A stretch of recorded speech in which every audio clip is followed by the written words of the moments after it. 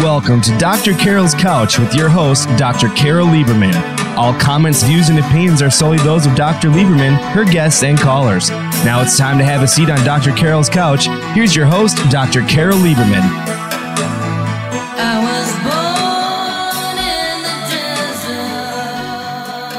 And welcome to today's edition of Dr. Carol's Couch. I'm your psychiatrist host, Dr. Carol Lieberman. Today we're going to be talking about Hooked, When You Love an Addict.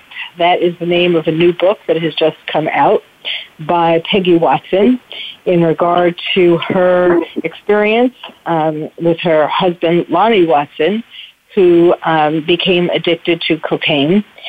And I'm sure that many of you can relate, perhaps a husband, a wife, a child. A lot of the issues are the same because there are some, when anyone is an addict in the family, it disrupts the whole family, and you love the person, and sometimes loving the person gets mixed up with actually helping the person, encouraging the person unconsciously to continue their addiction. So, and then of course there's the question of tough love, which, by the way, I'm not sure what Peggy and Lonnie think about that, but I am totally against that. There have been more deaths, more suicides, more disasters from family members listening to you. I don't even know who started that concept, but it is a very horrible one to just give tough love and basically abandon the person, because how could any good come from that? Okay, well, that's my little 2 cents. Why don't we talk to you, Peggy and Lonnie, and hear about your story, since you are the ones who lived through this. So, welcome to the show, first of all. I want to talk first with Lonnie. So, tell us about yourself before this addiction began. Who were you? Well, I was an athlete. I lived in Atlanta. Lived there for, I guess, probably about 8 to 10 years at that time. Finished high school there, or went to high school there in East Point, Atlanta, at Russell. But my first experience, really, I was working for Bally, who owns Six Flags over Georgia and several of the Six Flags amusement centers and parks. Had 2 kids at that time, and life was pretty normal, I guess. But and how old were you? At that time, I would have been about 25. So you had a family pretty early. So you already had 2 kids. You had this pretty big job, I take it. You were with promotions, and you were making a nice salary. Well, I was working actually as an understudy, so the money wasn't super great. But I also working a second job, learning with my brother-in-law, learning how to do carpentry, trim work, and was making a pretty good living, and things were pretty normal. Went to a party. Of course, I was familiar. I never drank a beer. Had never taken a pill of any kind, no drug of any kind. Always just didn't care about it, didn't need it. But I guess under a little pressure to try a little this, you'll be able to work more. You work 2 jobs. This will help you work more. You can go longer. And it seemed like a good idea. But we know now that it was not a good idea at all. And I was introduced to cocaine. It's like any other addictive spirit, or call it a drug or a habit or whatever. I have a friend who lost everything he owned buying 50-cent scratch-off tickets. And he had 2 businesses, and it just keeps on eating away at you. Enough is never enough. It's more and more and more. And then it leads to other troubles and family issues, and in the wrong places, it can lead to legal issues. But it finally led to a divorce. So then, I guess that would have been probably around 80, 85, 87. I was introduced to crack cocaine. Wait 1 second. So in 84, what you're talking about, so you said you got divorced, so that was to a different woman than Peggy? Yes. Oh, so you were married you were married I was married and wife. ended up having 3 children from my first wife, yes. Uh-huh. And when you started... A wonderful woman. Uh-huh. And what kinds of problems did that lead to in your first marriage? Well, she was, again, like I said, she was a wonderful woman and still is. We even go have Thanksgiving dinner with her every other year almost. But it just put all the burden of everything on her. And I'll never know, I guess, maybe the damage that I've done to her and Peggy both by having to put them through the things that I know now that I did. But you just don't care. You're just not really, nothing's relevant to you. Only thing you want to do is what you want to do and your next hit. And you hang out with people who do that, and you just walk away pretty much from everything that matters. Uh-huh. And when I was introduced to crack cocaine, it was 10 by 100 times as bad. I've never saw anything like it. It's just unbelievable how addicting it is. I read that it's 7 times more addicting than heroin. And we've heard all the stories of how bad heroin is, and we know it's true. But I think crack cocaine had to be one of the greatest things as far as ruining families in this country that's ever happened. Because enough is never enough. You'll take your mother's refrigerator and sell it. You'll take your wife's last dollar out of her purse when she's not looking and sell it. I praise God I never was a thief. But I really was, because I stole from my family by blowing money like I did. And I was so ashamed that it didn't matter. But I look back now and I wonder where was, and it's not to blame anyone. I take the weight of it because it was me that made the decisions. But I look back now and wonder where were the people, instead of pointing the finger and telling me how you know better. You shouldn't be doing this. You was raised better. You should be ashamed of this. If I was your family, I would disown you. You hear all that, but you never hear anybody say, hey, let's talk, man. There's a better way. I don't know that I would listen, but when you want to get away from something, addiction is not pretty. It's not pretty for the person addicted, and people think that I think sometimes that they could do better. Well, maybe they can at certain points, but addiction is not selective. It can hit any family, anybody, and whether it's food, gambling, you can go on and on. Anything that you get addicted to, playing games, internet, whatever. But the drug industry it drains everything, and it gets in so quietly. It gets a hold of you so quietly that no one notices, and then it just keeps pulling. There's more and more till there's nothing left, and then wants to kill you. That really is the ultimate goal, I believe. Of course, I believe in my heart that it's all spiritual, that it's good and evil. And evil is never happy with just having you get your lights turned off, then lose your house and lose your car and your job. It wants your life too. And that's really where I guess that I guess for lack of a better word, it came to my senses, or my eyes were opened or whatever.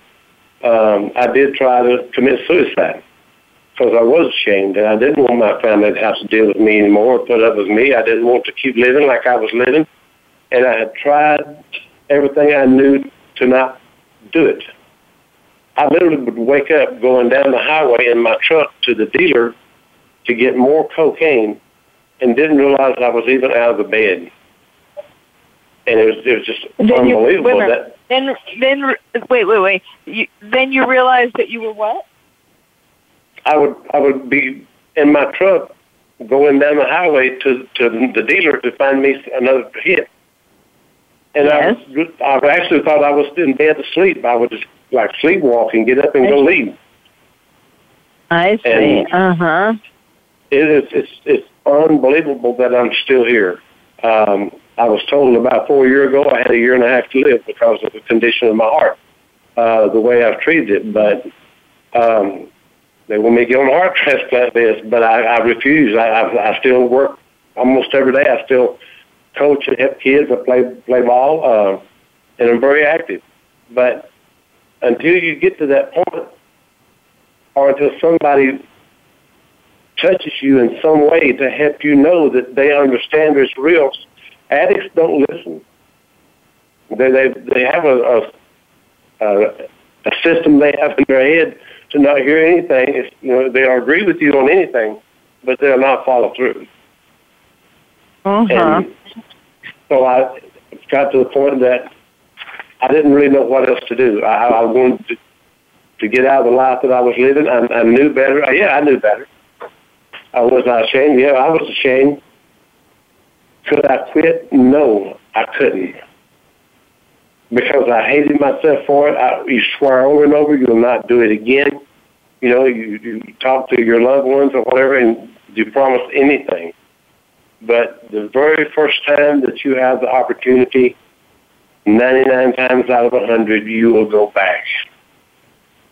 And it starts the process all over again, all the drama of the family, whatever, and the anger and issues from legal to family to children. It's maddening, and it's even more maddening to me. I've been clean right at about 22 years. I've worked with homeless and drug addicts and people in jails, outside of jails, under bridges. Still even do as far as, we have people who don't have any lights, people who don't have any food, people who got nowhere to go. And we try to work and handle all that in some way or another, with help from others, of course. But even now, it's almost like that people don't want any part of. They'd rather throw money at somebody, give them $10 to go away or $5, like go get you a meal, rather than take some time and talk with them and spend time with them. To let them know that there's somebody who cares, because it just takes one person. It takes one person to let somebody know that, hey, I understand. And you can't go talk to a drug addict unless you have been there, because they see right there. What's even more upsetting is that there are a lot of places who have something for the addict. You can find help for the addict just about anywhere you want to go, and that's a good thing. But you would cut off half of that problem if somebody would help the loved ones of the addict. Because, again, 99 times out of 100, the loved ones are the ones who's enabling them to keep participating, if you will. I'm going to give you this last time now. You better spend this right. Now, you better go get done with what I tell you to do with it. And they hand them a $100 bill. I saw it. And I was like, wringing my hands. Oh, no, you can't hand them $100. Because you won't see them again. Well, they said they need it. I know they need it. If they did, you should go buy it for them and keep the receipt, because they'll take it back in and trade it for cash. And there are some folks out there I know who are serious and doing good work, but I think there's so much more we can do to reach, for instance, we've helped even to establish a church in Murfreesboro, Tennessee, and we've worked with three other churches since that time. But there is so much more that pastors could be doing, and the leaders or the ministers or the youth pastors or the counselors, because unfortunately, the biggest part of the people in our churches who are in these positions have never been addicted. They don't understand, and for them to try then to deal or minister to some of their congregation and telling them everything's going to be all right. No, it's not. It's not going to be all right, because they're going to have to deal with that addict again, probably when they get home, who's probably sitting there waiting for them to get home, maybe from service with a good story. And they're feeling all churchy and wanting to do good today, and new beginnings and forgive and forget, and the addict knows that, and just as well as the person who is at the church knows it. But they need some real legitimate help and understanding from people who have been there and wore the T-shirt. Because if we can help the people who the addict has left in their wake, if you will, and we do, it's like a tornado came through. When you stop and look back over the last 20 years or the last 5 years of what an addict, the carnage it has caused in the family, and the misery, the craziness, then it's maddening. It is. Yes. But there's been several people that we've known, and my wife has even did a class locally here in town. I was on the 700 Club even to tell a little bit of the story. Okay. Well, Lonnie, I don't know if you heard the music, but we need to take a break right now. Okay. And we will come back. So my guests today are Peggy and Lonnie Watson. We're talking about the Hooked, When You Love an Addict, which is the name of the new book that Peggy has just written based upon her experience with Lonnie. And when we come back, we'll hear more of their story and more about what you can do if you are in love with or have a family member who is also an addict. So stay tuned. You're listening to Dr. Carol's Couch, and I'm your psychiatrist host, Dr. Carol Lieberman.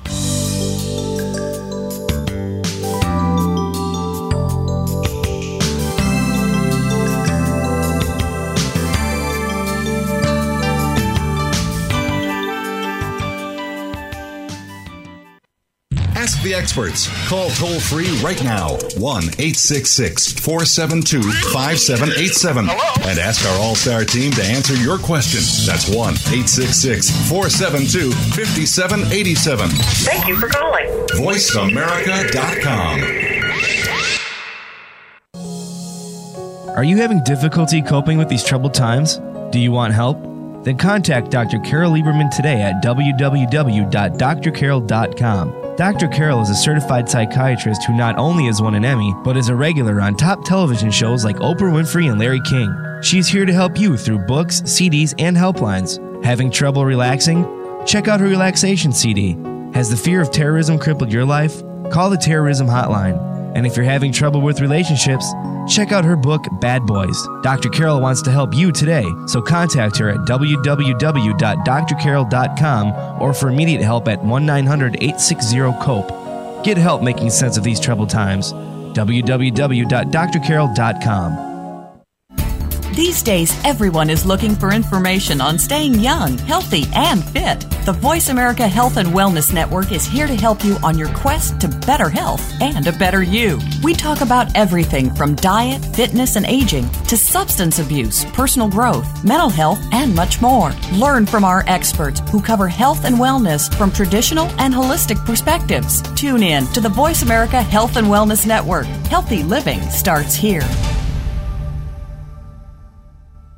Stimulating talk. It gets those synapses in the brain firing really fast. All the time. The #1 internet talk station where your opinion counts. VoiceAmerica.com. Welcome back to Dr. Carol's Couch. If you have a question or comment for Dr. Carol, dial toll-free at 1-866 888-472-5788. Now back to the show. Here's Dr. Carol Lieberman. And welcome back to Dr. Carol's Couch. I'm your psychiatrist host, Dr. Carol Lieberman, talking today with Peggy and Lonnie Watson. Their book is called Hooked: When You Love an Addict. And we've just been hearing from Lonnie, really in a very personal and forthright manner about how devastating his addiction to cocaine and then crack cocaine became. And now, Peggy, in the meantime, I want to put this in context. So actually, this was right after high school. Let me just correct that. He was around, he wasn't, so then he was, what was, like 18 or 19, I guess? Yeah, 18. Something like that. 18, I think, yeah. Okay. So he was around 18 when he got addicted, when he started coke, and it's so quick and easy to get addicted to. And why don't you start with that, Peggy, that you started, he left out some important information about what his life was like at that time. I mean, I think, Lonnie, you were kind of being a little too humble. Peggy, tell us about who he was when he began this addiction. Of course, I didn't meet him until he was 38, but I do know that he was in Sports Illustrated coming out of high school, one of the top basketball players, I guess probably the top basketball player in his school. He was in the newspaper a lot with, a lot of newspaper clippings, high scoring, all those type of things. And he had 100, 150 scholarships that he could have picked from going on to college. But, at some point, whether he met some people or he was at the wrong place at the wrong time in the wrong mood, whatever the case was, he tried cocaine. I think they called it freebasing back then, so I think that's more what we even call crack now. He could correct me on what he tried, I'm sure, but regardless, he tried drugs. And he wasn't maybe raised in the family that was necessarily the most supportive for saying, oh, no, you need to go on to school. They were more saying things like, well, you just need to do what your dad's always done and that sort of thing. So there wasn't a lot of encouragement maybe to go on and pick the schools. And just kind of a young kid. He doesn't know. He doesn't realize maybe what all those choices really mean for him. And he tried crack or tried cocaine. And from that point forward, it had him. He might not have known it that first night he had it, but it had him for over 20 years. And, of course, when you can't get that drug, you try other drugs. So, you end up using lots of different things over the years. Crack was his mistress. Crack was his love. Crack was what he ran to above all else. So I met him well after he had divorced. Him and his first wife had divorced. I met him when he was 38 years old. I was 26. I was divorced myself, just got divorced. And I asked him if he used to use drugs. We chatted as we're dating, and we were long-distance dating for a little while, traveling back and forth to see each other. And met him in a mall, of all places. But, you chat. You try to get to know each other when you're dating. And he said he used to use drugs. And I didn't follow that up with, does used to use drugs mean like yesterday?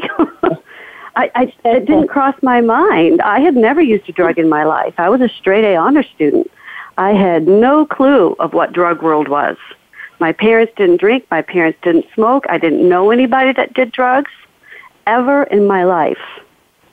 So total naive.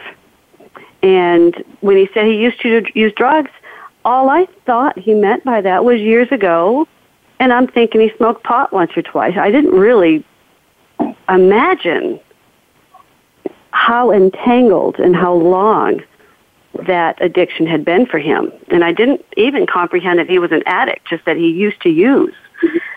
I didn't equate those.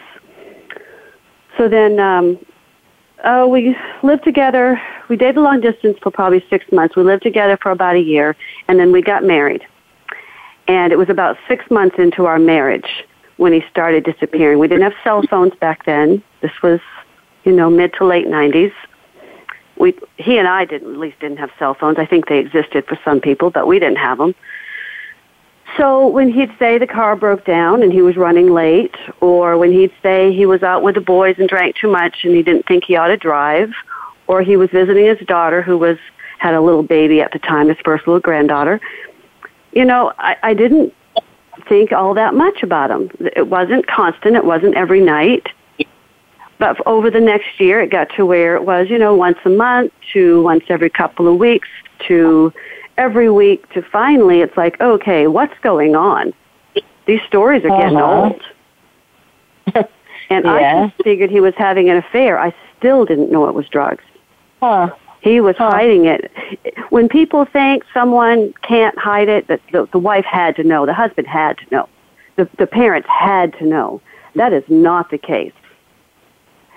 Addicts in general are so good at their BS, at their stories, and they know their targets. They know their wife, their husband, their parents. They know them so well to say just what they want to hear to keep it going. And I didn't know for quite a while until finally he was staying gone 3 or 4 nights in a row. He was traveling at the time with his brother as well. They had a business where they traveled, and he did it a lot when they traveled, which I didn't know. And it was called Bases Loaded Promotions. And they hung out with a lot of baseball stars and other sports figures, not every week, but pretty often. They were hanging out in that kind of high-level world. I'm not saying that they were all doing drugs. I don't know what sports people do or didn't, but I just know my husband and his brother, they were.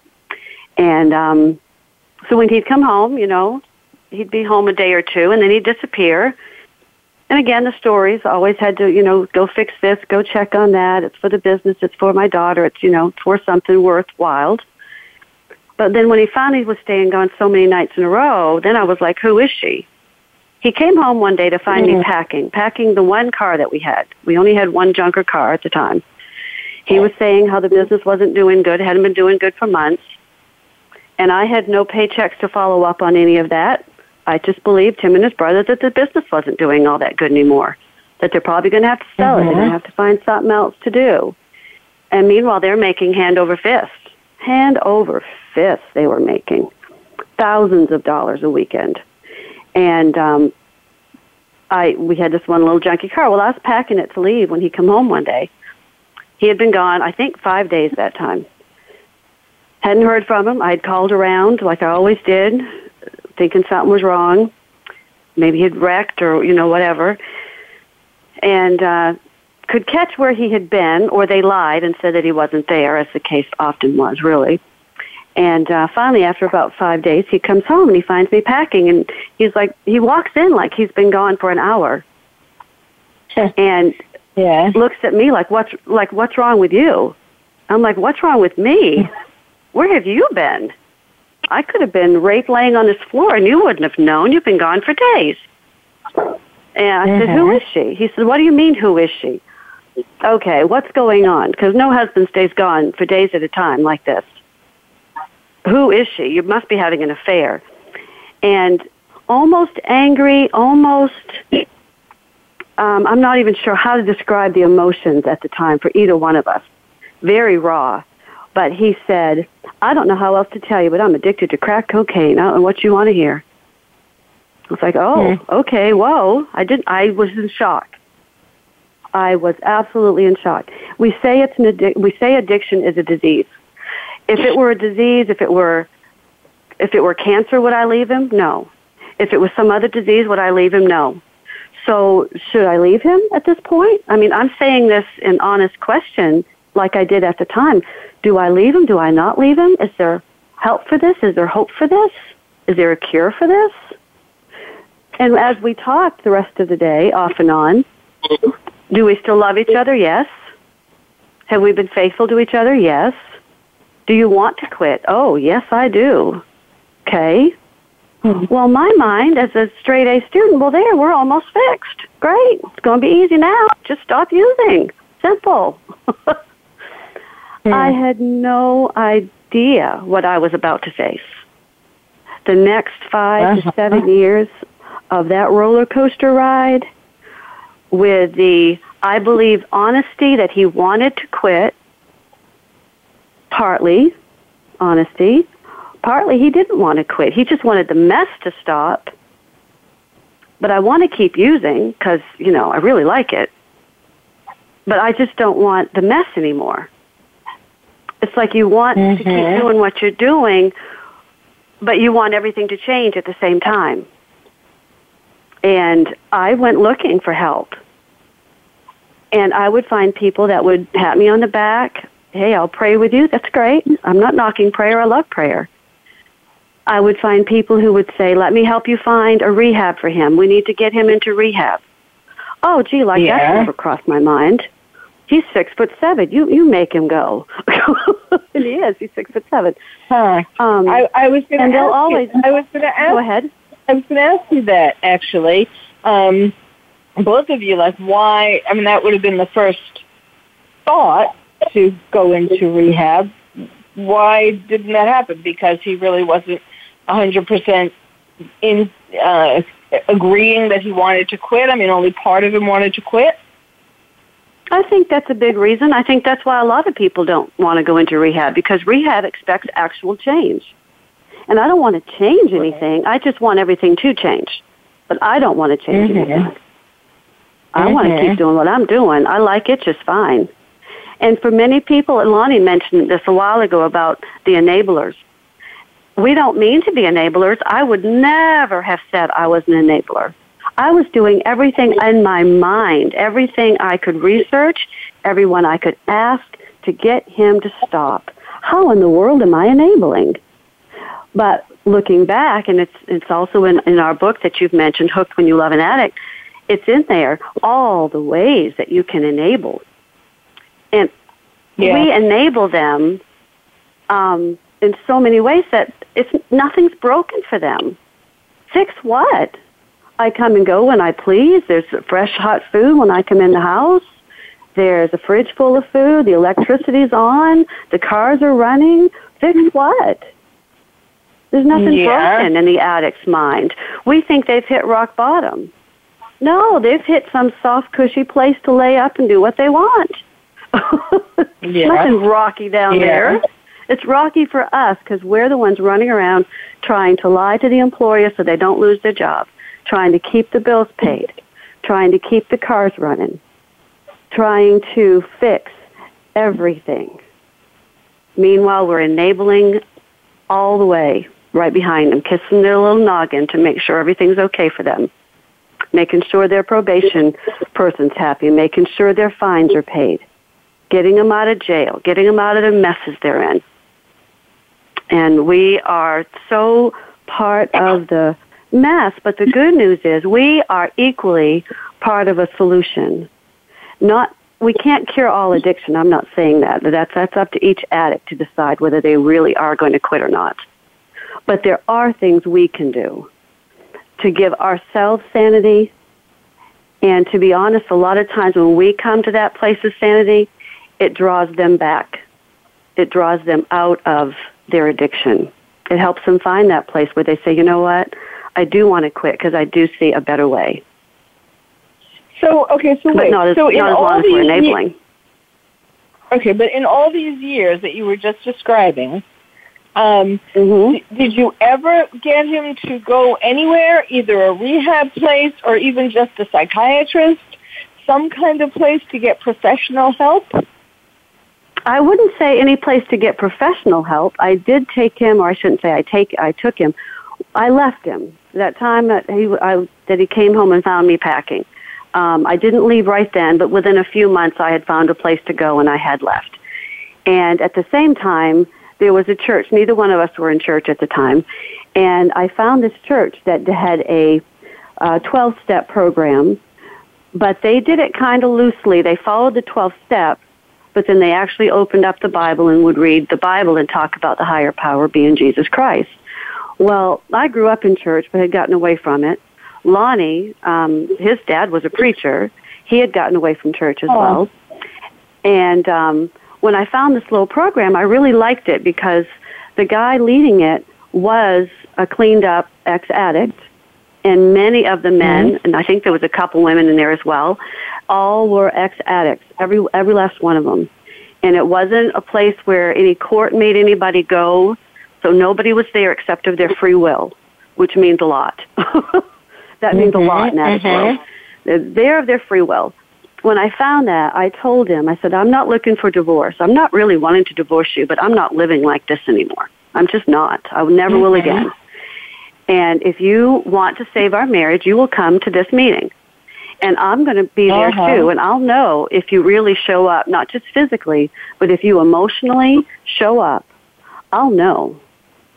Because over the years of the roller coaster, I no longer was naive anymore. My eyes were really open on what all I could see through him. I bet he got some things over on me, but he didn't get nearly what he used to get over on me. So I told him, I said, I'll know if you're really there or not. And any week you come, then we can date and see each other that week. Any week you don't come, don't bother calling me. You'll get another chance next week. They have a meeting once a week. And he did try it one time. He didn't show up. And he called me, and I didn't answer the phone. And it rang enough times, I finally answered it and said, I'll see you Sunday. That was very So that was a turning point for us. Well, I started taking charge of me. Well, we do need to take another break, but that's really a very, obviously it worked because both of you love each other strongly enough that's why it worked. That was the important component to it. Well, okay, we need to take a break. Again, my guests are Peggy and Lonnie Watson. The book is called Hooked When You Love an Addict. So stay tuned. You're listening to Dr. Carol's Couch, and I'm your psychiatrist host, Dr. Carol Lieberman.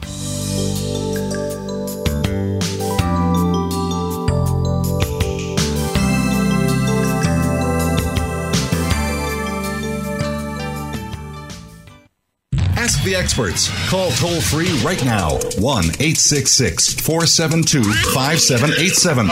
And ask our All-Star team to answer your question. That's 1-866-472-5787.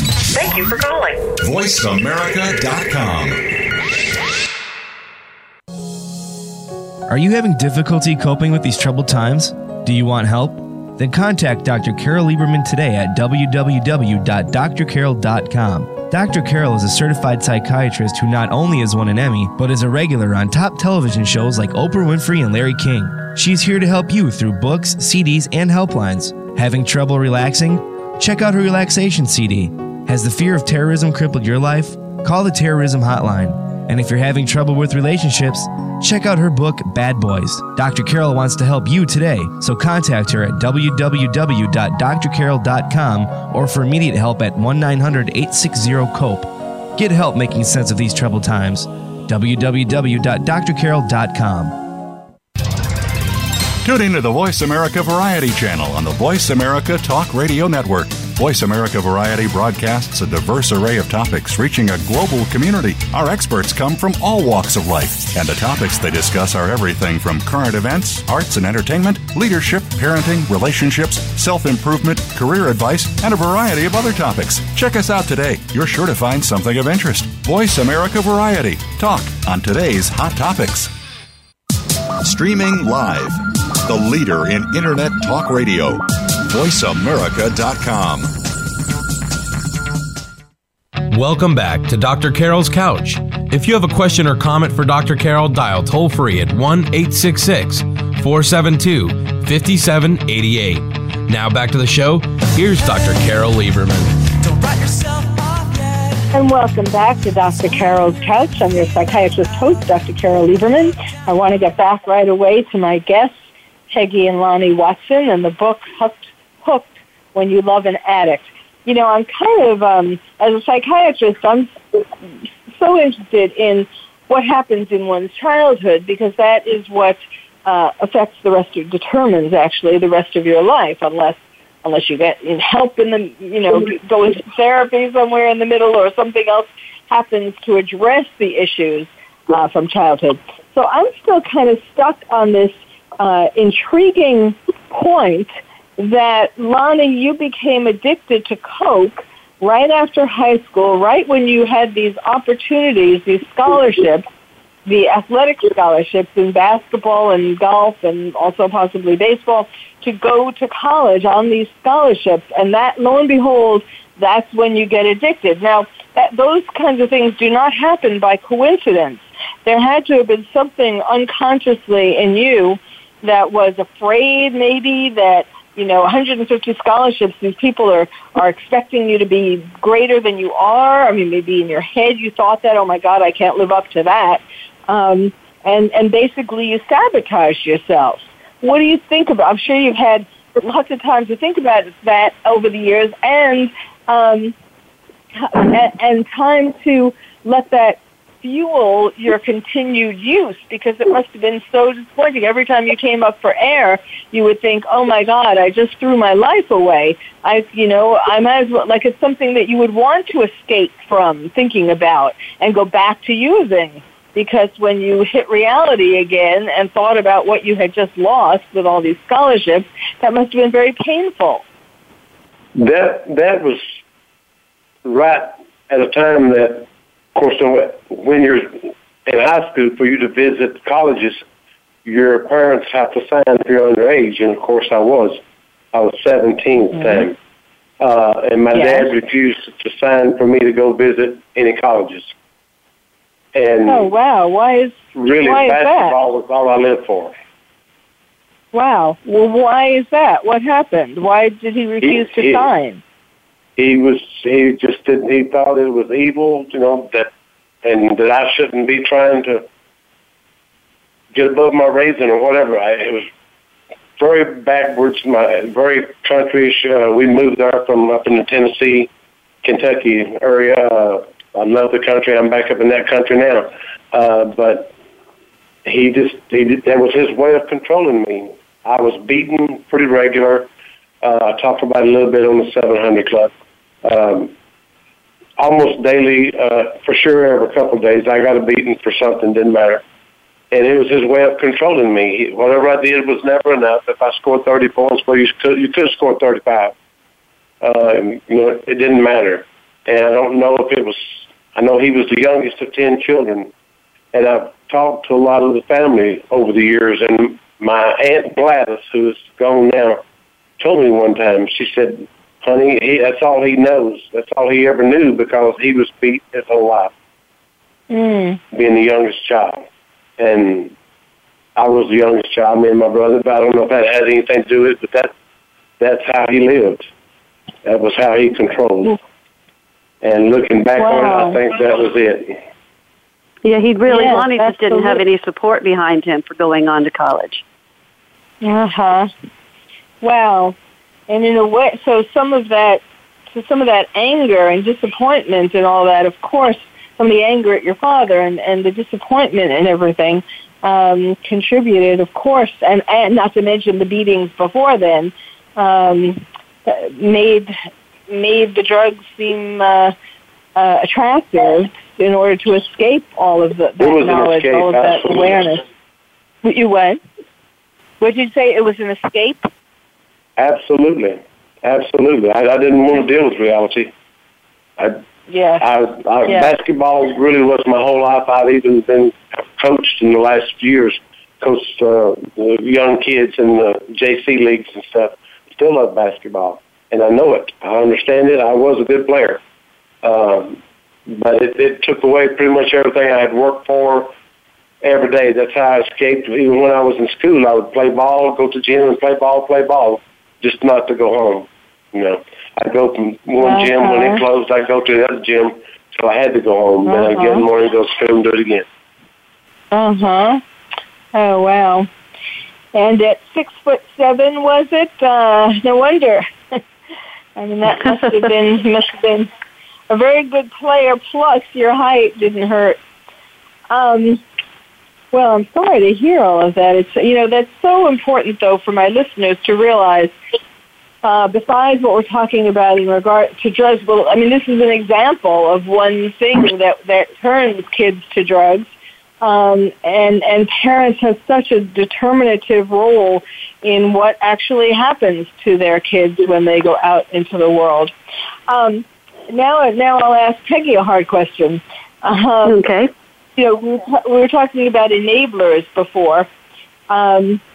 When a husband and wife or a man and a woman are in a relationship, and the woman or either one of them becomes an enabler, it is most often because they are, again, consciously or unconsciously, afraid that if their spouse or partner wasn't still hooked on whatever it is, drugs, alcohol, that maybe they would leave them. They would realize that they were better than the other person, or this is what the enabling person thinks. It's not necessarily true, but they're afraid that the addict will think, oh, well, now that I've given up my addiction, I'm recovering, I can go out and find somebody who isn't going to accept me, as an addict. I can find somebody better. How much, in what way did that play into your relationship with Lonnie?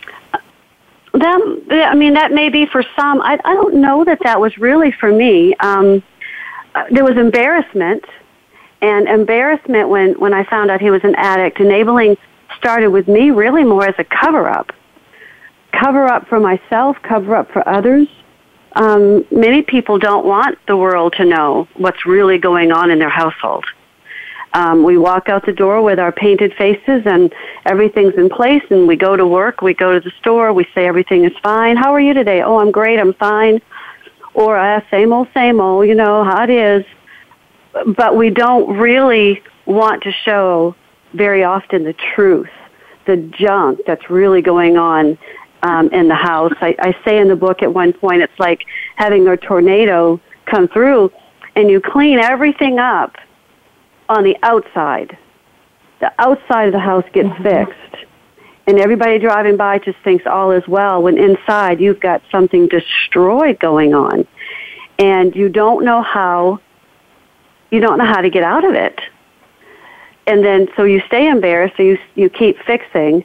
And I don't know, I think part of us with enabling too, part of it we think that's what love is. Love is making sure that other person is okay, making sure that other person has what they need.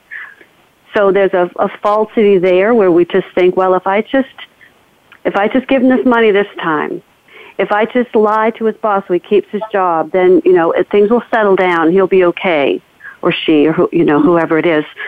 And we lie to ourselves because, again, I've mentioned I was a 4.0 student. How in the world did I end up with a crack addict? What? I mean, people would think I'm stupid. And I don't want anybody to think I'm stupid because I'm not stupid. So I better hide all of this.